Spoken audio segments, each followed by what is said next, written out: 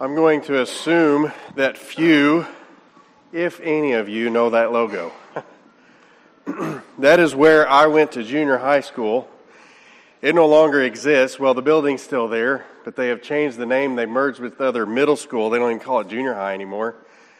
My elementary school's even gone. It's been wiped away and been replaced by an academy. I mean, things just changed, but I digress. I show this emblem, this logo, to remind myself and to kind of show you a little bit about me and kind of this year that I was in junior high. It was 8th grade, and we were playing football. I remember a practice in which our coach took one of the players who he was mad at, grabbed him by the shoulder pads, threw him down to the ground, stood over him, and he barked at him and pointed his finger at him. That got our attention. That player eventually left. I was the fortunate one that player left and that I got to take his place and I became a first stringer. I was about this height when I was in 8th grade. I played on the line, the offensive line. Now, as I grew older, everybody else outgrew me and I no longer played on the offensive line. But I remember one particular practice. I mean, you just have some of those moments that you just always remember.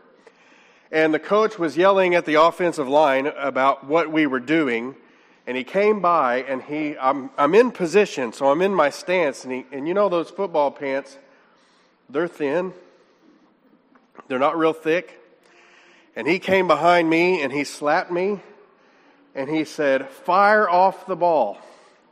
I fired off. I hadn't been spanked like that in a long time. That sucker hurt.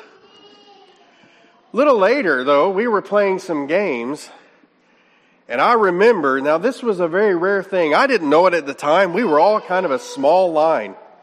I didn't realize that all the other offensive lines were bigger than we were. Our biggest lineman was called up to the 9th grade, so we were kind of a small line. But what Coach did to kind of boost us a little bit, I got my name in the paper several times. And I didn't know that. I knew at the time Coach did that. He was the one that submitted that. The writer of the article never even showed up to the games. He waited till Coach got that out there. You know what that did to us? We wanted to play for him. Now, we wanted to do really well for him. There was a part of us that was afraid of him, certainly. But that's not the reason we played our hearts out for him. We wanted to please him. We wanted to do our best for him. We went 8-1 that season, and we tied for district. And the only reason I'm a little biased here, but we didn't win district because our running back was hurt that one game. Now, we might have lost anyway, but that's my story, and I'm sticking to it. I believe we would have won district. Because of that coach. I say all that to say this. We're going to be a congregation that pleases God. Not because just we fear Him, because certainly we do. We know what God is capable of. We know that if He brings judgment upon us, that kind of judgment that He can bring. But that's not the reason we want to please Him. We want to please Him for the love that He has shown us, for the sacrifice that He gave, and for the God and Creator that He is. I don't know that Michael intended to open the service that way, looking at my sermon. I don't know if he looked at all, but it certainly fits. That's the kind of people we need to be, a congregation that pleases God. 1 Thessalonians 4 and verse 1, as Paul is writing to a congregation in Thessalonica, he says, "Finally then, brethren, we urge and exhort you in the Lord Jesus that you should abound more and more, just as you receive from us how you ought to walk and to please God." That is what we ought to be about. We ought to be our names are not in the paper, folks. They're in the book of life. And for that, we ought to praise Him. For that, we ought to be a congregation that collectively we are pleasing Him. And I want to look at some things that we can do to make sure that we, as a group, as a congregation, are pleasing to God. Number one, John 13 and verse 34, Jesus has His disciples there and He says, "A new commandment I give to you, that you love one another as I have loved you, that you also love one another." Jesus says this is a new commandment. I want you to know that to love one another was actually in the Old Testament. He says, love your neighbors yourself. That's not new. What's new? He says, as I've loved you. That's different. To love you as I love myself is one thing. To love you like Jesus loved you or loved me, that's different. That's higher. That's a greater standard. And so he has called upon us, and notice that he's talking to his disciples. He is telling them not to love the world, not to love even the neighbors in the world. That wasn't his point. You know, the apostles were about to go through some very difficult, challenging times. So to prepare them, he says, you need to have one another's back. You need to support one another. I'm not going to be here. Make sure you love each other in my absence like I will love you. And so today, here we are. Yes, Jesus is in our presence, but not physically and not in that way. But certainly we stand together and we're called to love one another as he did. As he has loved us, we love each other. We need to have each other's backs. 1 Thessalonians chapter 3 and verse 12, and may the Lord make you increase and abound in love to one another and to all, just as we do to you. You know what that's saying? I love you today, I'll love you more tomorrow. And I'll love you more the next day. And all we're going to do, the more time we spend together, the more effort we put into it, the more sacrifice we make for each other, the more we're going to love each other. This year, Lori and I celebrated 25 years of marriage. I love her more now than I did the day we were married. And I'm missing her because I've been a week without her. The more we've gotten to know each other, the more comfortable we are with each other, the more we share with each other. All of those things increase our love, and it abounds more and more. That's what we ought to be doing as the family of God. To be increasing and abounding. To not look at myself and say, that's what I want, but to look at you and say, what do you need? What is it that you want? What can I do to sacrifice myself for you? Because that's the love that Jesus had for you. That's the love that Jesus had for me. 1 Peter 3 and verse 8 says, finally, all of you be of one mind, having compassion for one another. Love as brothers, be tenderhearted, be courteous. I think it interesting that he says love as brothers. Brothers sometimes don't love very well. Sometimes they have conflict. Siblings have conflict.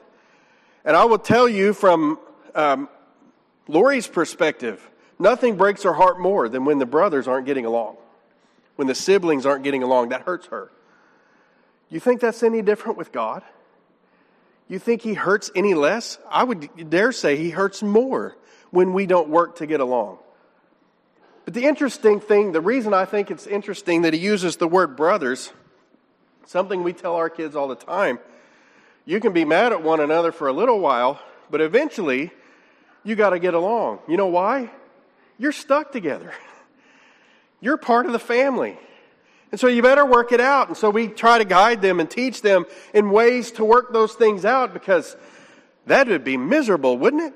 If all you did was hate each other all the time and be at odds against one another, it's miserable. So we try to help them solve those issues and problems, because ultimately they are stuck with one another. If you want to be in Christ, you're stuck with one another. You're family. And so there are going to be things that you disagree with one another. You're going to be at odds with one another. Personality conflicts, they occur. Get over it. Work it out.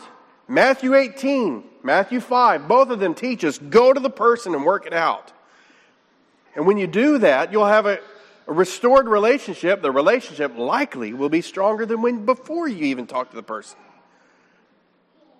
So increase in that. Love as brothers. Recognize the fact that we're family. So number one, a congregation that wants to please God is one who loves. Love ought to abound at College Park Church of Christ. Number two, Matthew 28 and verse 19, Jesus says, go therefore and make disciples of all the nations, baptizing them in the name of the Father and of the Son and the Holy Spirit, teaching them to observe all things and that I have commanded you, and lo, I am with you always, even to the end of the age. Amen. So we have a responsibility within the congregation. This is the mission of the church. If it's the mission of the church, it's the mission at College Park Church of Christ. We are to take the message of the gospel, we're to take that into all the world so that we can gain disciples. And I want to look at that concept in two different ways. First of all, we are to go and make disciples. We are to go and save those that are lost. Romans 1 and verse 16, for I am not ashamed of the gospel of Christ, for it is the power of God to salvation for everyone who believes, for the Jew first and also for the Greek. I want you to recognize and realize something that you already know and recognize and realize. I'm just going to bring it to your attention. You already know this. You know that the gospel is the power to save because you've obeyed it. You know it's the good news. You know that the sacrifice that Jesus made, and therefore you were baptized through that gospel and into His death, buried with Him in baptism, and has been risen to walk in newness of life. So you know the power that the gospel has. How unfair it would be for you to not share that with others. How unloving would that be for you to not share that with others. My wife loves a good garage sale. She doesn't like shopping. My daughter would rather go shopping at the mall. My wife is like, whatever. She's not a fan. She loves a good garage sale. I think she likes a deal. And she likes things that are old. She doesn't really like things that are new. So if you knew, this even, I don't know if you can read that, but the sign says passport to the past. So they've got some good old stuff. That's what they're trying to say at this garage sale. If you knew about that garage sale and you knew my wife was in town, you didn't tell her, you know she's going to be upset. Why didn't you tell me? I don't want to get to heaven and somebody look at me and say, why didn't you tell me? When we're standing before the judgment seat of Christ. You knew about this and you didn't tell me. See, we know the power of the gospel. We know that it's the power to save. We need to take that to others. We need to be a congregation that is all about the mission. The second part of that mission in Matthew 28 is teaching them to observe all things that I have commanded you. We also have a responsibility, not just to the lost, but also to the saved, and that's to make sure that we know the commands of God, that we are following the commands of God, and that we're encouraging one another to observe the things that God has commanded. In Hebrews 3 and verse 12, it says, beware, brethren, lest there be in any of you an evil heart of unbelief and departing from the living God. But exhort one another daily, while it is called today, lest any of you be hardened through the deceitfulness of sin. You know, one of the things that makes the church so unique is the idea that we are such a family that we can call on one another to encourage one another, make sure that we're doing the right thing so that we don't go back out into the world. You know, several months ago, I rejoined Weight Watchers. At Weight Watchers, I was doing pretty well. As long as I go to the meetings, I have a real hard time with the online option only. I really need those meetings. I need to stand on a scale and somebody to go, I'm writing that down. That is very helpful to me. Let me tell you, COVID has messed that up for me. The online option does not work for me. I need the accountability. You know, that concept God knew. And He knew that 2,000 years ago. And that's why we assemble the way that we do. We come here to encourage one another. But I want you to know, that's not just when we come together in the assembly. That's not what a family does. Our family doesn't get together just on a weekly basis. Our family gets together every day and we have a meal together. We're a family. And so we need to be encouraging one another every day because we need that strength from one another. Of course, the assembly is an important aspect of that, but that's not the only aspect of that. That's the point I'm trying to make.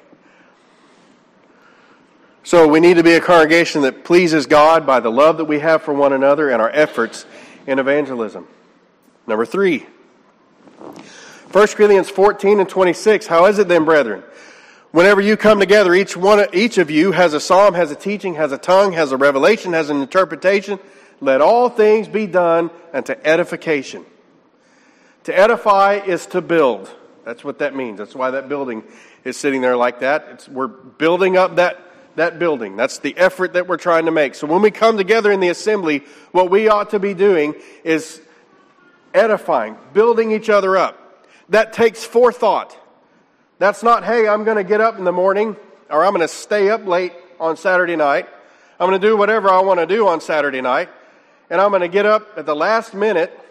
Hopefully we get the kids ready, roll them out of bed, and we get to the assembly, and I sit there and I'm nodding off through half the sermon. I'm not really into the song service, for whatever reason. It might mean you go to bed a little earlier on Saturday night, that you wake up a little early on Sunday morning. Maybe you spend some time in prayer before you ever get to the assembly. Maybe you spend some time talking to the family about what to expect for the assembly. It's going home with the message and talking to the rest of your family about what the assembly was all about. It's about forethought and putting our effort into it. It's about making sure that I don't come to the assembly and say, what are they going to do for me today? But what am I going to do for them? What am I going to do to encourage and to build up? When you have an assembly full of takers, it will be an emptying assembly. But when you have a congregation full of givers, the congregation will be full. That's what we ought to be doing, is giving in the assembly. Make sure that we are building each other up. 1 Corinthians 14 and verse 15, what is the conclusion then? I will pray with the Spirit, I will also pray with the understanding. I will sing with the Spirit, and I will also sing with the understanding. When it comes to singing, put your heart into it. I don't have the best voice. You may not have the best voice. So what? Put your everything in it. This doesn't say I will sing with the best voice. I will sing with only the right tone. It doesn't say that. It says with the Spirit and with the understanding. That doesn't mean we can't learn to try to get better with our singing. Don't misunderstand me. But what God really wants is for us to sing out, to do what we can to build one another up. To have an edifying singing. To consider what's being said at prayer so that when it's over, we can all say amen to what's being said. You know, he goes on and talks about how are we going to say amen to something we don't understand. You know, sometimes it's my fault because I let my mind wander. How can I say amen to something I don't know what he said because I was thinking about something else? So we need to put our heart and our effort into building one another up. 1 Corinthians 14 and verse 12. Even so you, since you are zealous for spiritual gifts, let it be for the edification of the church that you seek to excel. Notice that he says that it be for the edification of the church, for the building up of the church, that you seek to excel. It doesn't say that you seek to get by. That you seek to be okay. That you seek to be average. It's that you seek to excel. Could you imagine if you're Noah, you're given these specs of the ark, and you seek to be okay, to be average? Or do you think he measured just right? Made sure that he got exactly the right wood, the right length, the right everything. Was the window where it was supposed to be? Was the door where it's supposed to be? It wasn't, hey, this will be good enough. God knew what Noah needed, and he gave it to him exactly the way he needed it. I don't know if you've read very much in Exodus, Leviticus, Deuteronomy, and read the specs to the tabernacle. It's a pretty boring read. It's pretty detailed, though. And sometimes in that detail, you read something even in what you might consider boring and go, that was fantastic. That's so interesting. Sometimes it's the way we look at it. But they were very specific. God was specific on what he wanted with the tabernacle. Do you think the priest ever went out there and said, threw it together and said, that's good enough? Nadab and Abihu thought that one time it was good enough, and it sure wasn't, was it? No, it was a matter of seeking to excel. Temple was no different. That was a massive, wonderful, beautiful temple because it was made for God. They didn't just get by. It wasn't about being average. It was about excelling. And what we need to do in the congregation is make sure that we are doing everything we can to seek to excel, to build you up, not me. Think about for a moment, if everybody is about building you up. You know what? You're going to be built up. And so you focus on building everybody else up, and you'll be built up. That's how it works. But if I'm focused on how to build me up, I'm going to be disappointed. In some way or another, the song's not going to go just the way I want it to go. The prayer's going to be too long, maybe even too short. He didn't mention this. I can't believe that. I'm going to get through half of the sermon and go, man, he's going a long time. Even if it's 5 minutes into it. Because it's not about the preacher, then it's about me. It's not about edifying him, it's about edifying me. That means we will always leave disappointed. But if my focus is to edify you, I'll always leave filled. Because if everybody will do the same. So let's focus on excelling to build one another up. So to please God, to be a congregation that pleases God, we need to have love with one another. We need to be evangelistically minded. And we need to edify, seek to excel to edify one another. Number 4. 1 Corinthians 15 and verse 58. Therefore, my beloved brethren, be steadfast, immovable, always abounding in the work of the Lord, knowing that your labor is not in vain in the Lord. I want you to know that this chapter is all about the resurrection of Jesus Christ. And because Jesus was resurrected, you can have confidence that you will be resurrected as well. He takes 58 verses to get there, 57 to get to this point. Your labor is not in vain. Why? Because there's a resurrection. So get to work.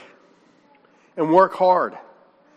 This congregation needs to be a congregation that pleases, if it's going to be one that pleases God, it needs to be one that is active and working and laboring.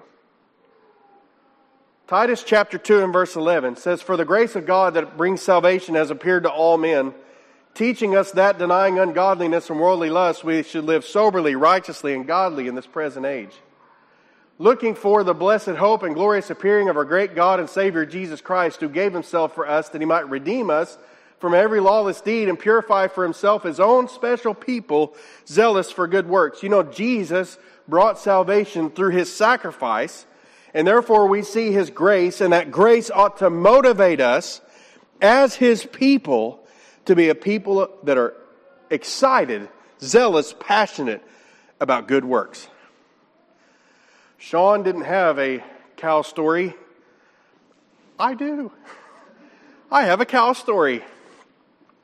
You know, you spend enough time with Sean, you're going to get a cow story. But I had to read this one. He didn't share this with me or anything like that. I had to read it. I don't get to experience this with cows. But I have one anyway. There's a story about a farmer who did what a lot of people do, and he went to church on Christmas. That was the second time that year he'd been to church. The last time was Easter. And as he was there at church, the preacher talked about Isaiah chapter 1 and verse 3, which a very basic paraphrase is, the animals recognize and consider their masters. My own people don't recognize and consider me. That's the basic idea. So the farmer goes back out to the field, and he's wandering around the cows, and the next thing he knows, there's a cow that's licking his hand. And he breaks down in tears. And he says, my cow gets it more than I do. My cow appreciates me more than I have appreciated God. We ought to be a people that's zealous of good works because of the sacrifice and the care and the love that God has shown to us. We should be a people zealous of good works. We are his special people. And that ought to motivate us to go out and do his work. So, a congregation that pleases God needs to have love, needs to have an evangelistic spirit, needs to edify one another, and we need to be an active membership. And it all starts with leadership. That's where it starts. I'd open with talking about my 8th grade football coach, how we went 8-1. The very next year, we sat down in a meeting with our next head football coach. And this is the first thing he said to the team. Y'all got lucky last year. You know how many games we won that next year? About half. You know, I wasn't interested in pleasing that man. I just wasn't. I didn't have quite the energy. Nobody else did either. And it all started with leadership. If he'd have followed that same example, perhaps we would have played more, better. You know, as a line, we were pretty small. We rose to the challenge because of the coach before. In this case, we didn't. It all starts with leadership. I want to show you some things about leadership and its relationship to all these things about how a congregation should be to please God. Hebrews 13 and verse 17. Obey those who rule over you and be submissive, for they watch out for your souls as those who must give account. Let them do so with joy and not with grief, for that would be unprofitable for you. Who watches out for your soul? The elders do. The leadership does. Why do they watch out for your soul? Because they love you. They set the standard. They set the bar. Apart from Christ, they set the bar for what kind of love ought to be in a congregation. So what should our response be? Obey them. Be submissive. Don't make it any harder than it already is. Because they watch out for your soul, because they love you, it grieves them when you don't love each other. It makes them hurt. Just like a mother watches her two kids that can't get along with one another. So they set the standard. They show you what it means to love by loving you. So obey and be submissive to them. We also see in 1 Timothy 5 and verse 17, let the elders who rule well be counted worthy of double honor, especially those who labor in the word and doctrine. For the scripture says, you shall not muzzle an ox while it treads out the grain, and the laborer is worthy of his wages. You know, elders don't only care about you, but they care about those that are outside the flock, that they want them to be a part of the flock. They care about the message of the gospel of Jesus Christ. They want to make sure that this community knows about Jesus Christ. And so they go out and they are laboring in the word and doctrine. Don't muzzle them. Don't keep them from that. Now, obviously, this is talking specifically about being able to support a man who does that in the office of an eldership.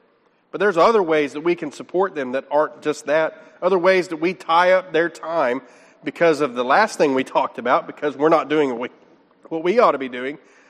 That they're not helping you to be a congregation that accomplishes the mission of Jesus Christ to save souls. Number 3, Hebrews 13 and verse 7. Remember those who rule over you, who have spoken the word of God to you, whose faith follow, considering the outcome of their conduct. The elders have spoken the word of God to you. That's what they do. They've spoken it. They speak it. So they are considering you, consider the outcome of their conduct. Follow their faith. I can tell you of a surety that the elders here want nothing but an edifying assembly when we come together. That's what they want. That's what they desire. They put a lot of thought into that. How things are going to go, how things are going to run, how you are going to be able to participate to make sure that the situation, the whole congregation is about edifying one another. They speak the word of God to you. So remember those who rule over you, because that's what they're trying to do. And number 4, 1 Thessalonians 5 and verse 12. And we urge you, brethren, to recognize those who labor among you and are over you in the Lord and admonish you. The elders are busy. The elders are also showing you what it means to get out there and be active and work. So recognize that labor. And when they admonish you to go to work, go to work. Don't sit back and complain about the work that they might be giving you to do. Just go to work. Because they're admonishing you to do that. They know what's best for the congregation. They even know what's best for you. Sometimes, I can tell you as a parent, my kids sometimes, they don't know what's best for them. I do. And even when I explain it, because you get that awful question, why? And you explain why. And this was really bad about one of my sons. We would explain why, and he'd say, well, but. And then you explain it a little more. Well, but. And we figured out he was asking why, trying to talk himself out of it. So we quit telling him the reason. We just say, go do it. Here's why. Don't say another word. Just don't argue with me. Just go. Just go. You might ask your elders why. That's a fair question. They might tell you why. Leave it at that and go do it. Because sometimes they know better than you do. They just know things you don't. That's okay. That's the position that they're in. And they love you and they care for your soul. They watch out for your soul. So they labor, they work, they show you that example in that work. Anybody get it tattooed on their arm? Ephesians 4:11 through 16. And he himself gave some to be apostles, some prophets, some evangelists, and some pastors and teachers, for the equipping of the saints, for the work of ministry, for the edifying of the body of Christ, till we all come to the unity of the faith and of the knowledge of the Son of God, to a perfect man, to the measure of the stature of the fullness of Christ, that we should no longer be children, tossed to and fro and carried about with every wind of doctrine by the trickery of men, and the cunning craftiness of deceitful plotting. But, speaking the truth in love, may grow up in all things into him who is the head, Christ, from whom the whole body, joined and knit together by what every joint supplies, according to the effective working by which every part does its share, causes growth of the body for the edifying of itself in love. Notice some things about this passage. First of all, as Sean talked about last Sunday, the apostles, prophets, evangelists, pastors, and teachers were put into those offices to equip you to do the work of the ministry, till we all come to the unity of faith, so that we are a congregation that does these things. We speak the truth, we're speaking, we're edifying. He says we're working, causing growth, we're growing, we're edifying, and in love. Man, isn't that interesting that all those things are in there about how our congregation should be able to please God, and it's our elders and leaders that are leading the way. We ought to be following them. We ought to be doing what they ask. I want you to consider for a moment that there are some congregations. They're rare, there's a few of these congregations, but there are some congregations that don't have teachers in their congregation. They have to import their teachers from other places. Just to be frank with you, to be honest with you, those churches are dying.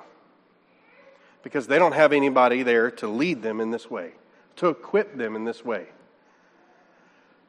There are more congregations that just have teachers, probably than any other kind of congregation that we have, that we associate with, that we know very well. That's all they have are teachers. Some are dying, most are just struggling. Because it's difficult to get to this without proper and effective leadership. There are other congregations like Tulsa, where I'm at, where we have evangelists and we have teachers. We're getting there. We hope to be getting to that point. There are also some other congregations that have eldership, and they don't have an evangelist. Those congregations typically are doing pretty well. Not all of them, but most of them. You see I'm going up in how they're doing. You know what College Park has? They have elders and evangelists and teachers that can be helping you do this. There are a few of those around that have that. And that means that you ought to be a congregation for sure that is pleasing to God. I don't know what this does. I'll just be honest with you, I don't know. But I know that it has valves. I know that it has pipes. And you can probably go to Home Depot or Lowe's or something like that, and you can find those valves. You might even be able to find some of those pipes, those joints. Michael's going, this isn't my world. I don't know where you get them, okay? You get the idea. I don't know where you go to get the bolts and all those things. But I know this, if you go to Home Depot and you find one of those valves, you could probably turn it back and forth. They probably recognize that it's doing what it's supposed to do. You pick up a pipe and you can look through it and you realize what it's supposed to do. You could probably fill it up a little bit with water and then kind of turn it and make sure that there's no leaks and kinds of things. And you figure out it's meant to do one thing. It's to keep certain things out and to keep certain things in so that thing, whatever it is, that liquid or gas or whatever, goes to the place it's supposed to go. It's a pretty simple function. And you can test it out and make sure that it's going to do the job that it's supposed to do. But let me tell you something. It's not going to do what it's supposed to do until it's with the rest of the system. What makes the whole thing work is not the part individually, but it's every joint that's supplied. It's you doing your part, working with the others doing their part, so that the joint supplied makes everything fit together and work. But you know what happens if you're not doing your part? The whole thing is going to malfunction. It's not going to work properly. Maybe a busted valve, so gas is leaking. Or maybe gas isn't going where it ought to go. Maybe you need to be the valve and you become disconnected from the group. Get back in the group. Do what you ought to be doing. Tie in with everyone. Get binded with everyone. When you consider a weld, and I'm not a welder, Sean, if I'm wrong, correct me. But if you take two pieces of pipe and you do a weld correctly, the weld is stronger than the pipes. Is that correct, Sean? See what happens when we work together? That joint is stronger than when we work alone. We are a part of a congregation. It's that leadership that is guiding us to help us to edify one another in love that causes growth in the body. We need to accept the equipping. Whatever they ask us to do, learn how to do that and be a congregation that pleases God. 1 Thessalonians chapter 2 and verse 4 says, "But as we have been approved by God to be entrusted with the gospel, even so we speak not as pleasing men, but God who tests our hearts." We do not need to be worried and concern ourselves with pleasing men. We need to be a congregation that pleases God. And it starts with listening, submitting to, and obeying the leadership that's trying to equip us in love, with an evangelistic spirit and heart, with edification in the assembly, and by being active. Whatever they need for us to do, we step up and do. I want you to know, if you're going to be a congregation that is pleasing to God, it starts with you. Not anybody else. You can't look at anybody else and say, well, that's what they need to do. Nope. It starts with you. If you'll do your part and others do their part, the whole thing will be a well-oiled machine. May God bind you together today.